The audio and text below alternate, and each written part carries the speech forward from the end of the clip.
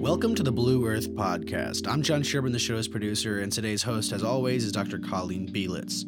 Today's guest, Dr. Molly Jacobs, is the Director of Curriculum and Instruction for Project Oceanology, a nonprofit education and research facility dedicated to nurturing student and public interest and enthusiasm for marine sciences. She's conducted scientific research in marine environments around the world, from the rocky shores of the Pacific Northwest to the Great Barrier Reef in Australia. Dr. Jacobs is passionate about science education and science communication and took a year away from research science to work as a marine science policy fellow in the halls of the United States Congress. She now works as an associate professor of biology at McDaniel College in Maryland. Let's get into it. Hello, everyone. You are listening to the Blue Earth Podcast, which is a part of Future Frogmen, a nonprofit fostering future leaders to protect the ocean. I'm your host, Dr. Colleen Bielitz. Today on our show, we have Dr. Molly Jacobs from Project Oceanology. Welcome to the show, Molly. Oh, thank you. I'm so happy to be here. I know. It's a pleasure to have you here.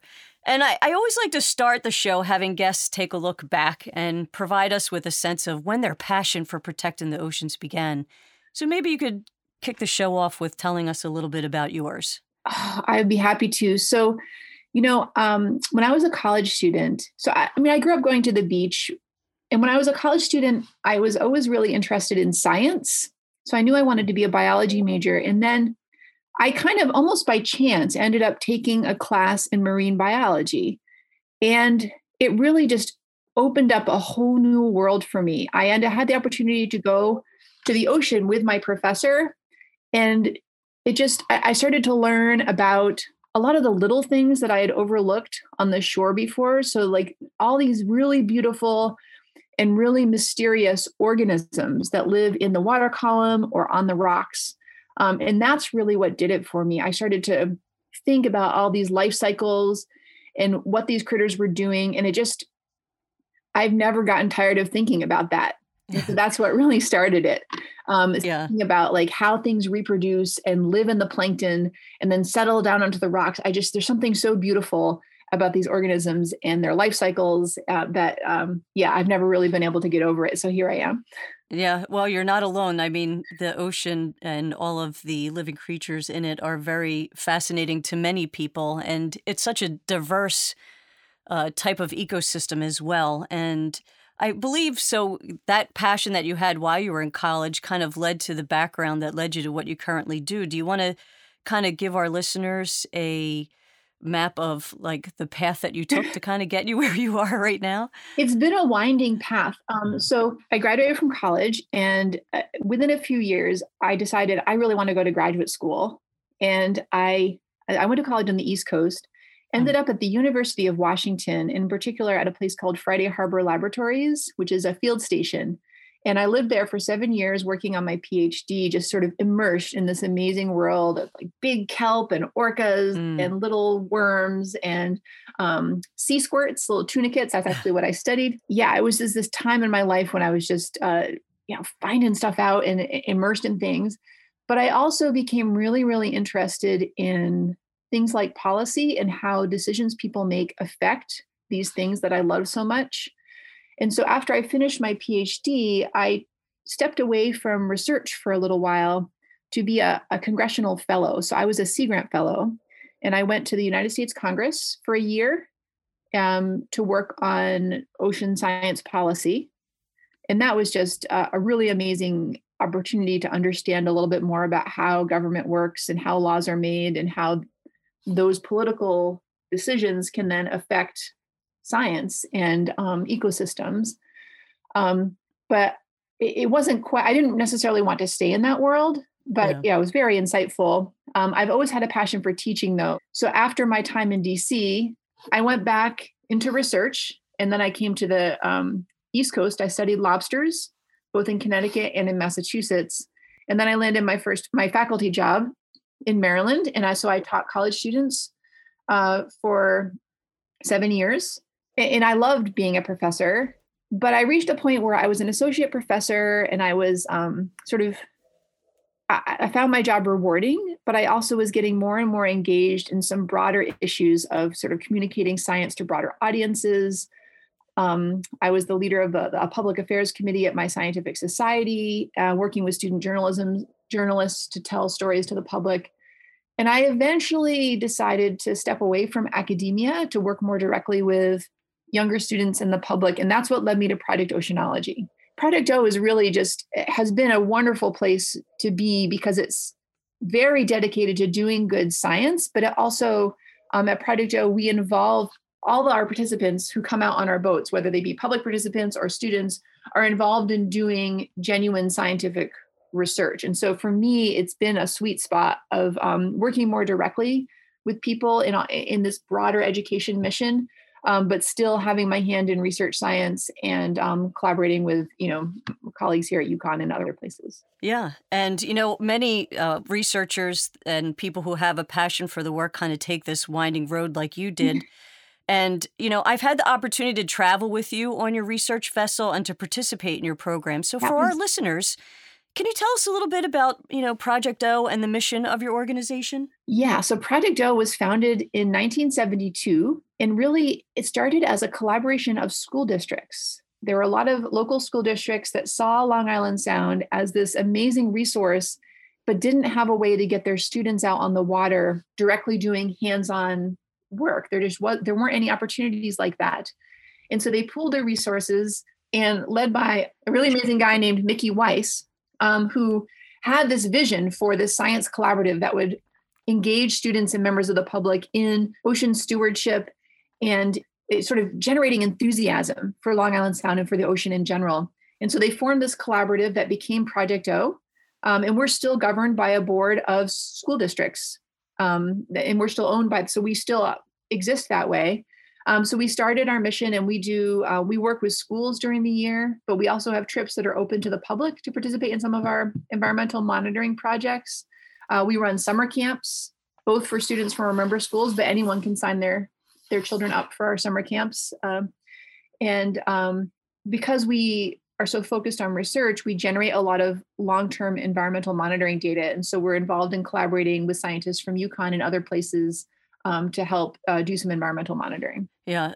Well, you mentioned that the organization has been around since the 1970s, and it's heavily involved with citizen science, which I believe is more important today than ever. Oh, yeah. For those, who are not familiar with it, citizen science is a form of simultaneous learning and knowledge making. It bridges the gaps by, tapping into people's innate curiosity or students' curiosity. They have this desire to find out more.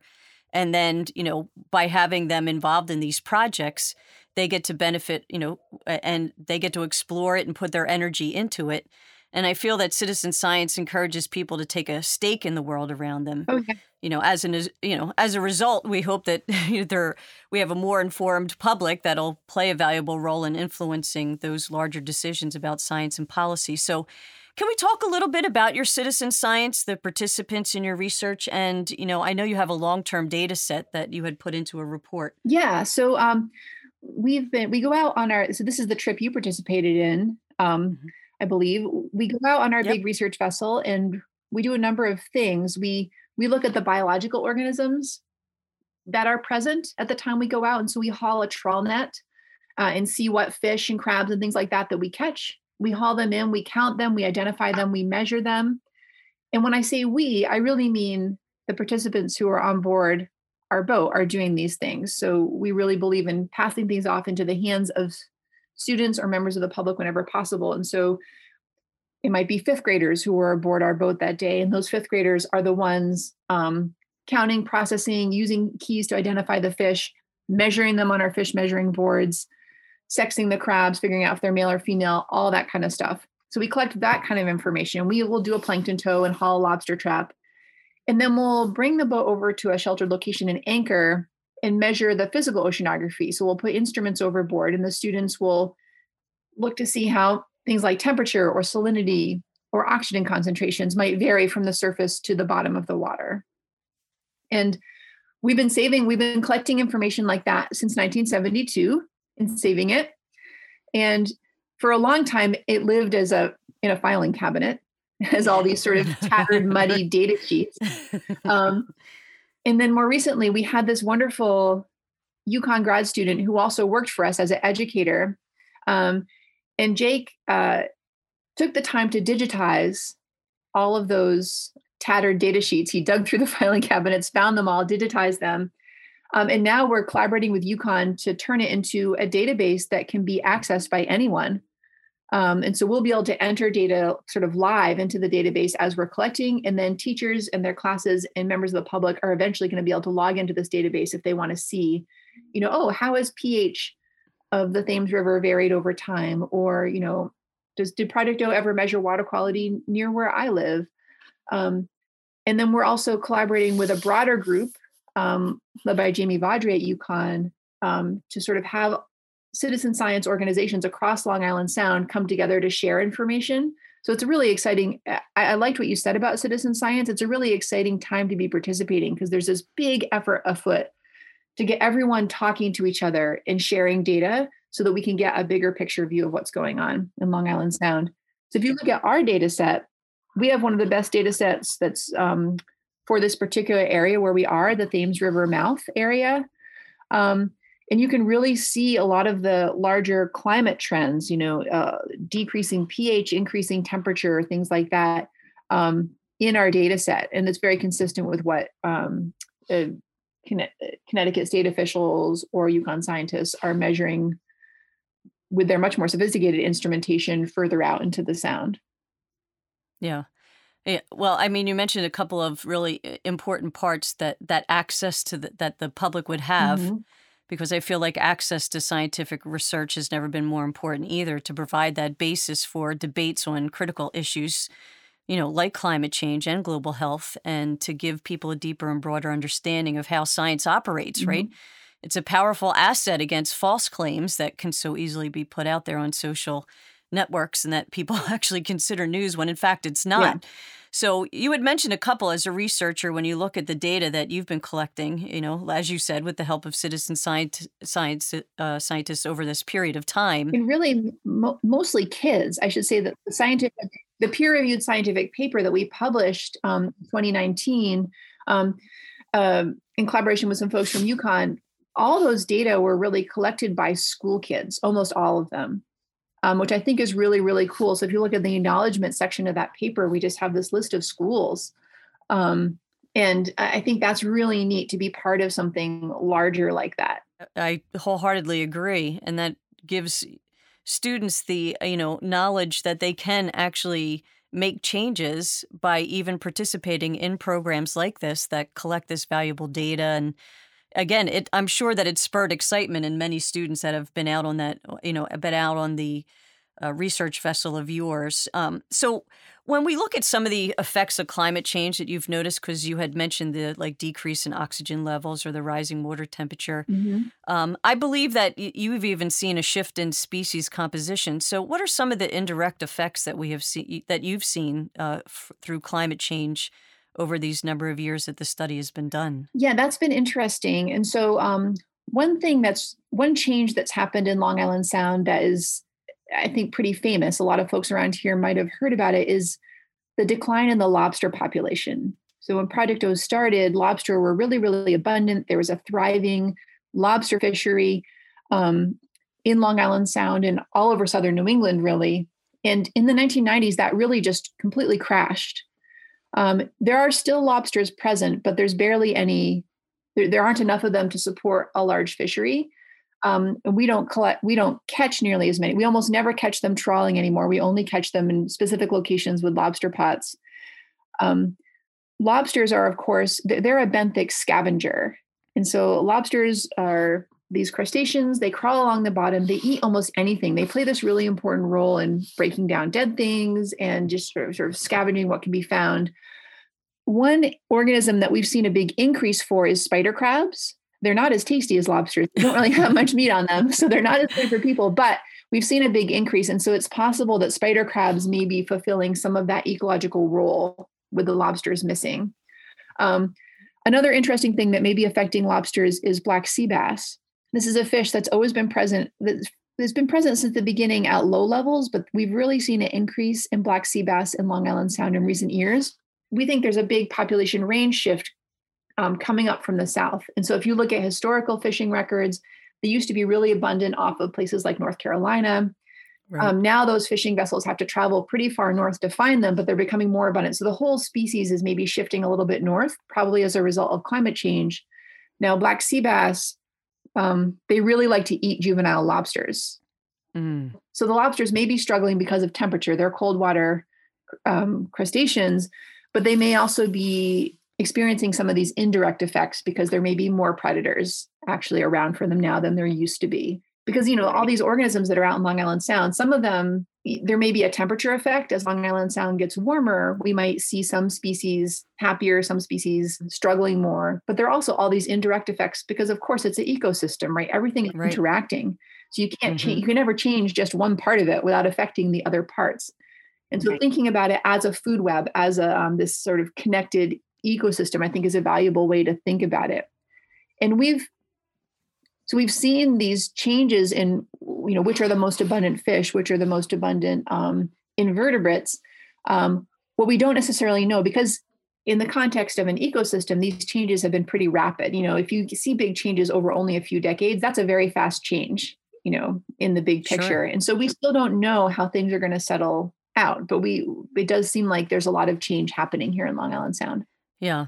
I mean, for sure, there has been, there's a lot of research that has shown that. And I thought it was interesting that you mentioned the connected ecosystems because everything that happens has an effect and then that kind of, broadens out. And that even goes to human development and the effects that we can have on students and their knowledge and getting them involved in, organizations such as ours. So your organization has also done teacher professional development in the past, and you had mentioned with the students collecting a lot of the data, you work with many of the schools with the end goal of community resilience to climate change. So I was hoping maybe you could expand a little bit on, that mission and, what are some of the opportunities that you have that are available for the local public?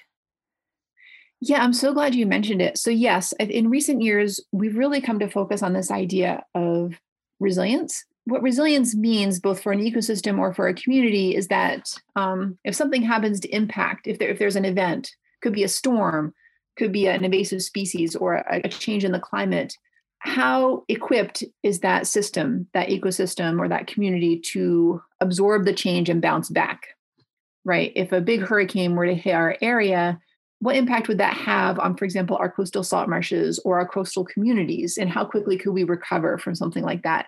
And if we are resilient, then we might bounce back fairly quickly.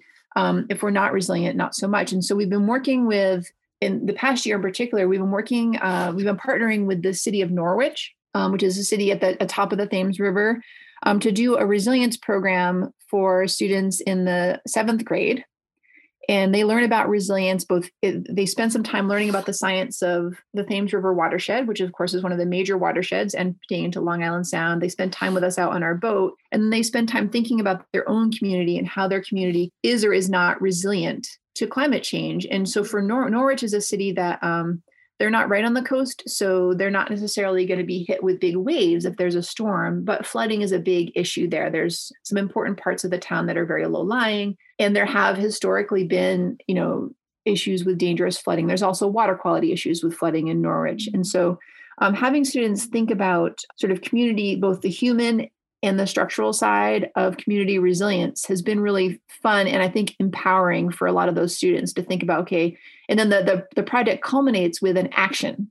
We've been doing this also with 4th graders way up in Ashford, right? So these kids, we spend the whole year learning about this stuff, and then it ends with a stewardship action. And that's really, really important because it's like you said, Colleen, when people take action, they take ownership, right? And so when they take a successful action to be a better environmental steward, then they start to feel like it's theirs. And that's how we're going to create the next generation of environmental stewards, right? Is we're going to be sort of enabling youth or anyone really to take action and take ownership. And so students sort of come up with ideas for what they might do. The Norwich students have been going out and doing water testing at different sites around their community.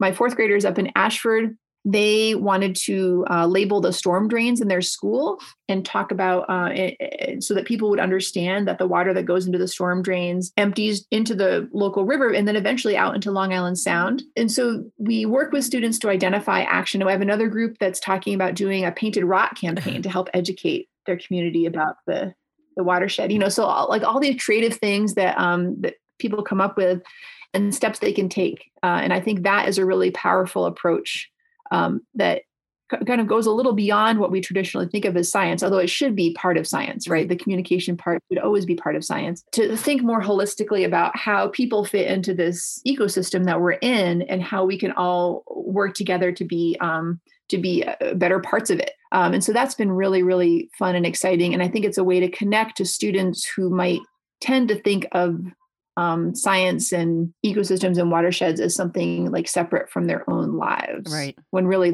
they're parts of the watershed.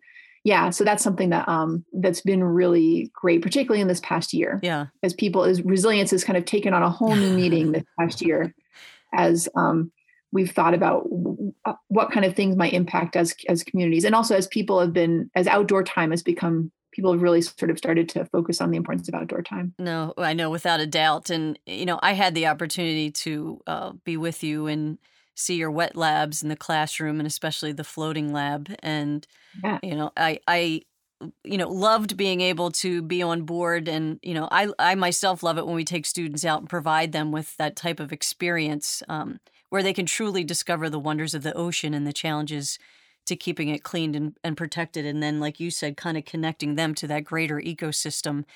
Do you want to talk a little bit about the wet labs and classrooms that you do have as part of Project O, and especially your 2 floating labs, I believe you call them? Yeah.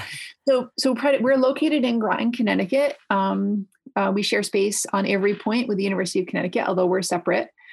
And we have these 2 large research vessels that we call our floating classroom, the EnviroLab 2 and the EnviroLab 3. And those are what I was talking about before. They're equipped with trawl nets and all sorts of scientific instrumentation. We can take a whole lot of people out at once. We also have a fleet of smaller skiffs that we can use for smaller scale trips. And those get particularly heavy use during our summer camps. We'll take small groups of campers around to various shore locations or out on the water in those skiffs in the summertime. And then in our building, half of it is dedicated to the research lab. So we have a series of different, we have a seawater facility where seawater is pumped in from the sound and flows through the tanks. So we keep organisms there. And then we have research labs where students, both during the school year and in the summer, will come in to do their scientific research projects. And then we have, office space upstairs. The other half of our building is a hostel, right, an overnight facility. And so in the summer, our residential campers live there. And during the school year, that means we can host overnight groups from far away. So we have, for example, college groups from all around the Northeast will come and stay here, use us as a base for their field trips. We'll have school groups. We have a school group that comes from northern Vermont. They take a trip all the way down the Connecticut River watershed and end up here in Groton. We also do public trips in the winter. We have seal watch cruises that leave from our dock. And so anyone can sign up for those. And we do this with school groups as well. Mm-hmm. But we go out to monitor the harbor seal population in Fishers Island Sound. And of course, because it's Project O, we collect data. So you get on board, and you get a clipboard and a pair of binoculars and a pencil, and we explain what you need to do. But we do population counts at different locations. And we also try to record their behavior, like how many are on the rock versus in the water. Right. We have certain poses on the rock. We look for the banana pose, which is kind of this funny pose where they're lifting their tail and their head. It helps with their heat management. And in the summer, we do the trip that I think you got to come out with us on, which is an introduction to oceanography trip. Yep. That's where we do the environmental monitoring I was talking about with water quality and the trawl. Yeah, that was the trip. And I did enjoy, seeing the public that was on the ship with us as well. Like I said, seeing the young students just like fascinated by what comes out of the ocean and all of the living creatures that are in there that they never really think of when they're splashing and playing on the shoreline. But, it's teeming with life. The ocean is teeming with life. And I thought it was funny, though, you had mentioned, how our world has changed. And, you and I have spoken about COVID and how it's changed many of the things that we took for granted. But, you know, it's also been a time of reflection and of growth and opportunity. So maybe you could talk a little bit about how your organization has grown and changed from dealing with this pandemic. Yeah, obviously it was, of course, we had to adapt quite a bit. When everything shut down in the spring, suddenly most of our schools couldn't come to us. And so we had to transition to working with them online and remotely, which we did. And we created all sorts of digital resources for them. But right away, we started thinking, you know, schools are shut down. All these kids are indoors on their screens. And really what we felt the most important contribution we could make to our community in the summer was to get some of these kids like outdoors and away from those screens, because, you know, it's understandable. There wasn't another option last spring, but you know, that was really hard on kids. It was hard on everybody. And it was particularly hard on kids from underserved communities who just might not have access to safe outdoor spaces. And, you know, being outdoors is really important particularly in a time like this, right? I think everyone has come to appreciate the importance of being able to be outside in these well-ventilated spaces. And a lot of people just haven't had access to that. And so we partnered with the Community Foundation of Eastern Connecticut to offer a healthy camper program. And so we ran summer camps. They were very small group camps with a lot of safety precautions, temperature screenings, health questionnaires, et cetera. We were very safe, no COVID cases at our camps all summer. We partnered to offer camp scholarships to children of essential workers and children from families that were suffering negative economic impacts from COVID. And a large proportion of our summer campers this summer came from these populations. And we were particularly focused in some of our Alliance school districts. These are children enrolled in school districts that are on sort of a state list of districts that need special support due to being underserved communities or underperformance of those schools. And so we hosted a lot of students from these families at our camps this summer, and it was just awesome. The kids were, they're always excited to be at camp, but this year there was like this giddiness that, you know, they had been indoors and isolated for months. And then suddenly they were like outside, you know, and they don't care that they were wearing masks. They didn't care. They were like outside with other kids, like getting to like do stuff and touch stuff and not having to log into anything. Yeah. And it was just like, they were a little crazier than usual, but that was kind of, we were kind of the same way because we'd also been stuck in this wonderful release for all of us. So yeah, that's what kept me going this summer. And, you know, I talked to a lot of parents that, there was this one parent I remember, she was somebody who had been laid off as a result of COVID. She worked in the airline industry and she would drive her daughter to camp. And this is a day camp, of course. And then she decided that she needed some outdoor time too. And so she would drop her daughter off and then she would go to a nearby outdoor space, like a beach or a hike. And so she sort of also had this intense outdoor week. And she talked to us about how important that was for her mental health as well. You know, having this sort of peaceful outdoor time to just get away from the craziness and awfulness and the stresses of the year. And so that was our summer. And it was like, it felt like sometimes we were just in a bubble with these kids, you know, doing science and giving them a break from these stressful things. And kids talked to us about that too, about how, you know, they tend to open up and we tried to provide a forum for that as well. And kids were, you know, you talk to kids about how stressful it was to like not really know what's going on in the world, and their parents are stressed out and school is weird and hard to wrap your brain around and they can't see their friend, you know, it was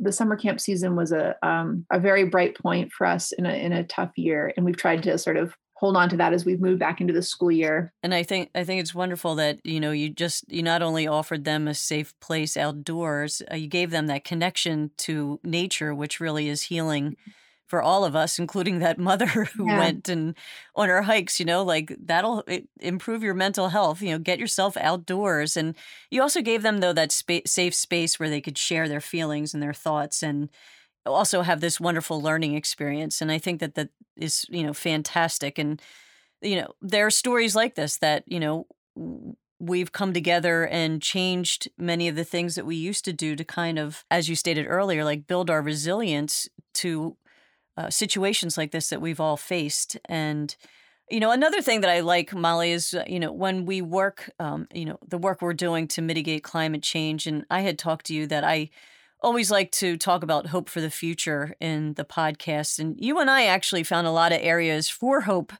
to talk about after our conversation. So if it's okay, maybe we can explore a couple of those. And I think the first is that broader story of water quality in Long Island Sound. Yeah. Because, the Long Island Sound was not always known for its water quality. And, it's definitely improved. And much of that has to do with the Clean Water Act. But that dates back to 1972, which is basically, around when your organization first started. Yeah. And the Clean Water Act, its objective was to restore and maintain that chemical, physical, and biological integrity of the nation's water. And I think you can agree with me, and I'll let you talk about this, but the improvements we're seeing now are really kind of like 30 years in the making. Maybe you could talk a little bit about our bigger story of recovery in our region, especially when it comes to the Sound. Oh, absolutely. Yeah. And, Long Island Sound is such an important estuary on the East Coast. It's huge. It's one of the major ones, but a lot of people live in this watershed, right? We have huge population centers.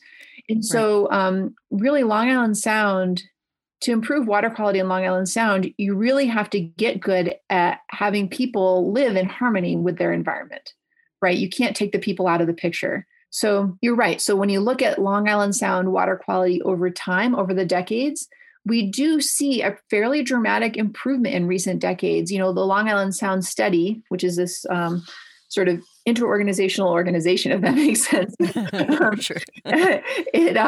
But monitors water quality every year from a lot of different sources, and it gives different regions of Long Island Sound letter grades. And if you look at those letter grades, like over time, we see this big improvement, particularly in the Western Sound. Now, I'm in the Eastern Sound, close to the mouth of the Sound, and over here in this part of the Sound, we're fortunate because our water, we get a lot of exchange with the Atlantic Ocean, and there aren't as many people in this part of the Sound. And so our water quality has always been fairly good. But the closer you get to the New York City part of the Sound, the more impacted it was. And the Clean Water, you're right, the Clean Water Act played a huge role because what we realized in the 60s and 70s, I think the realization came that the water that runs off of land, like into storm drains or discharges from factories, all those things were really negatively impacting water quality. And so as we have started to do things like separate our sewer systems from our storm drain systems, right? It seems like a no-brainer, but like a lot of major cities still haven't managed it, but we've made progress on that. As we've started to work with upstream agricultural communities or towns and cities on fertilizers and understanding that over fertilization, well, those extra fertilizers just drain right out into the Sound and they can produce algal blooms. The algae then die and decompose, and then you contribute to dead zones. Here in the Thames River, where I am, even if you look at water quality studies from the 70s or even the 80s, there was a dead zone that stretched from Norwich, like halfway down the river in the summer. And now there's still sometimes is a dead zone, but it's confined just to Norwich Harbor, right? So it's gotten much better. And so we're seeing the results of the Clean Water Act, but also the results of a lot of really hard work by lots of municipalities along the Sound to try to clean up their own part of it. And a lot of local nonprofits too. So it's been a collective effort. And I think Long Island Sound can be proud of being a success story.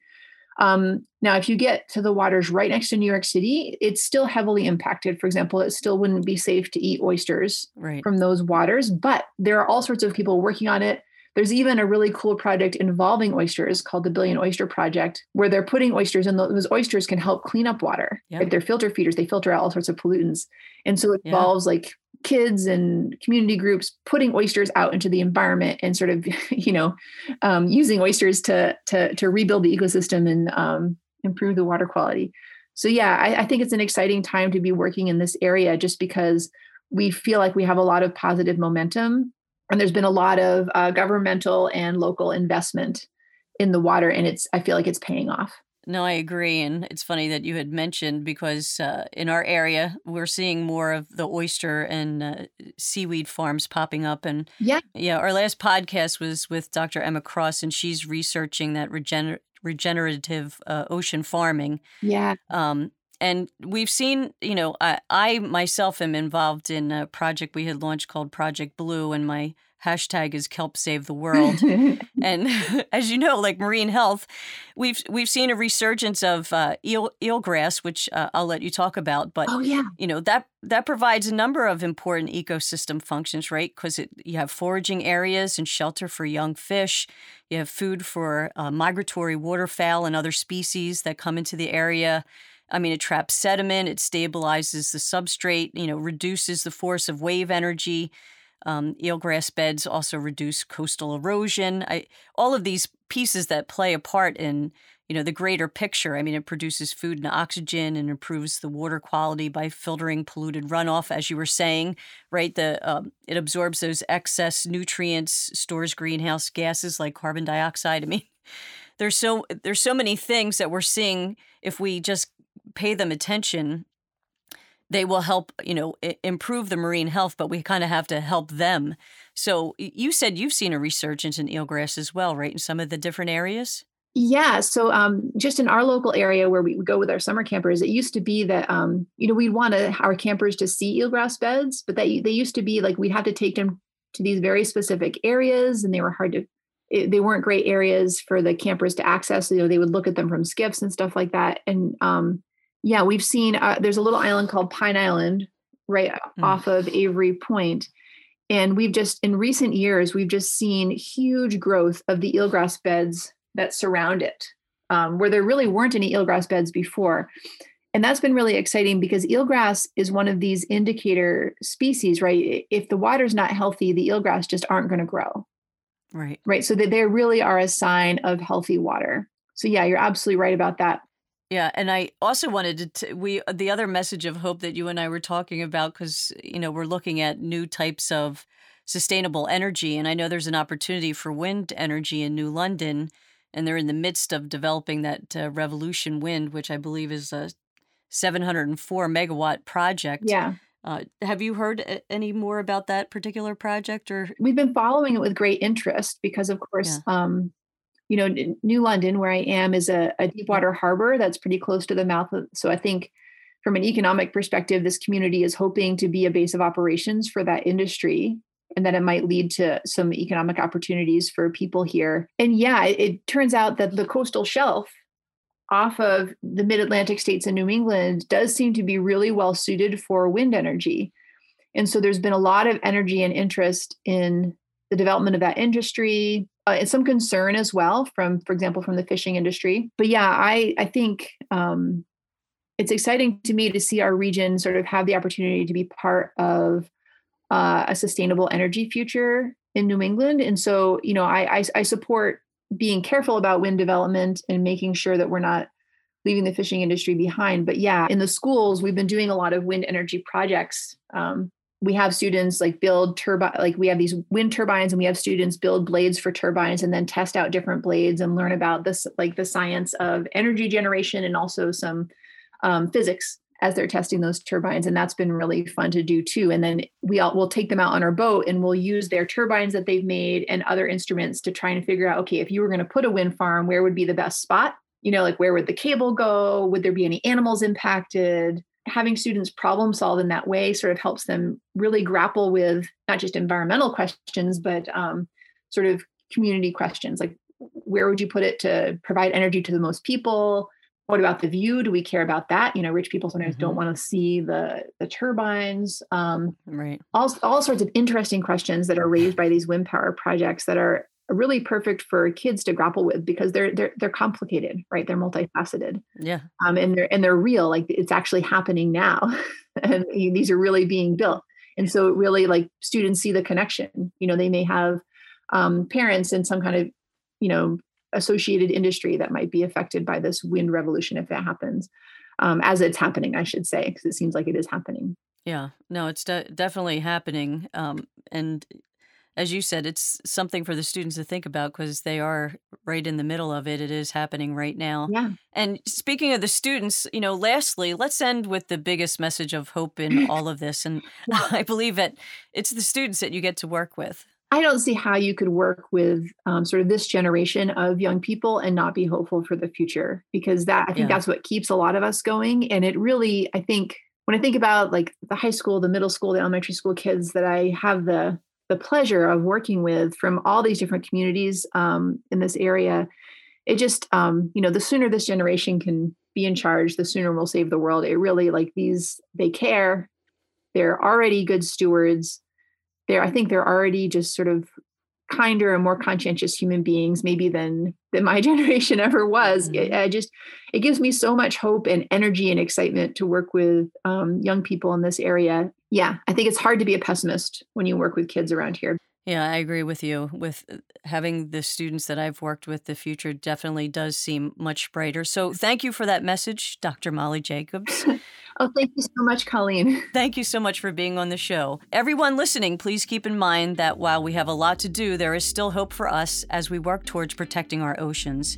It's listeners like you, our ocean stewards, and our citizen scientists.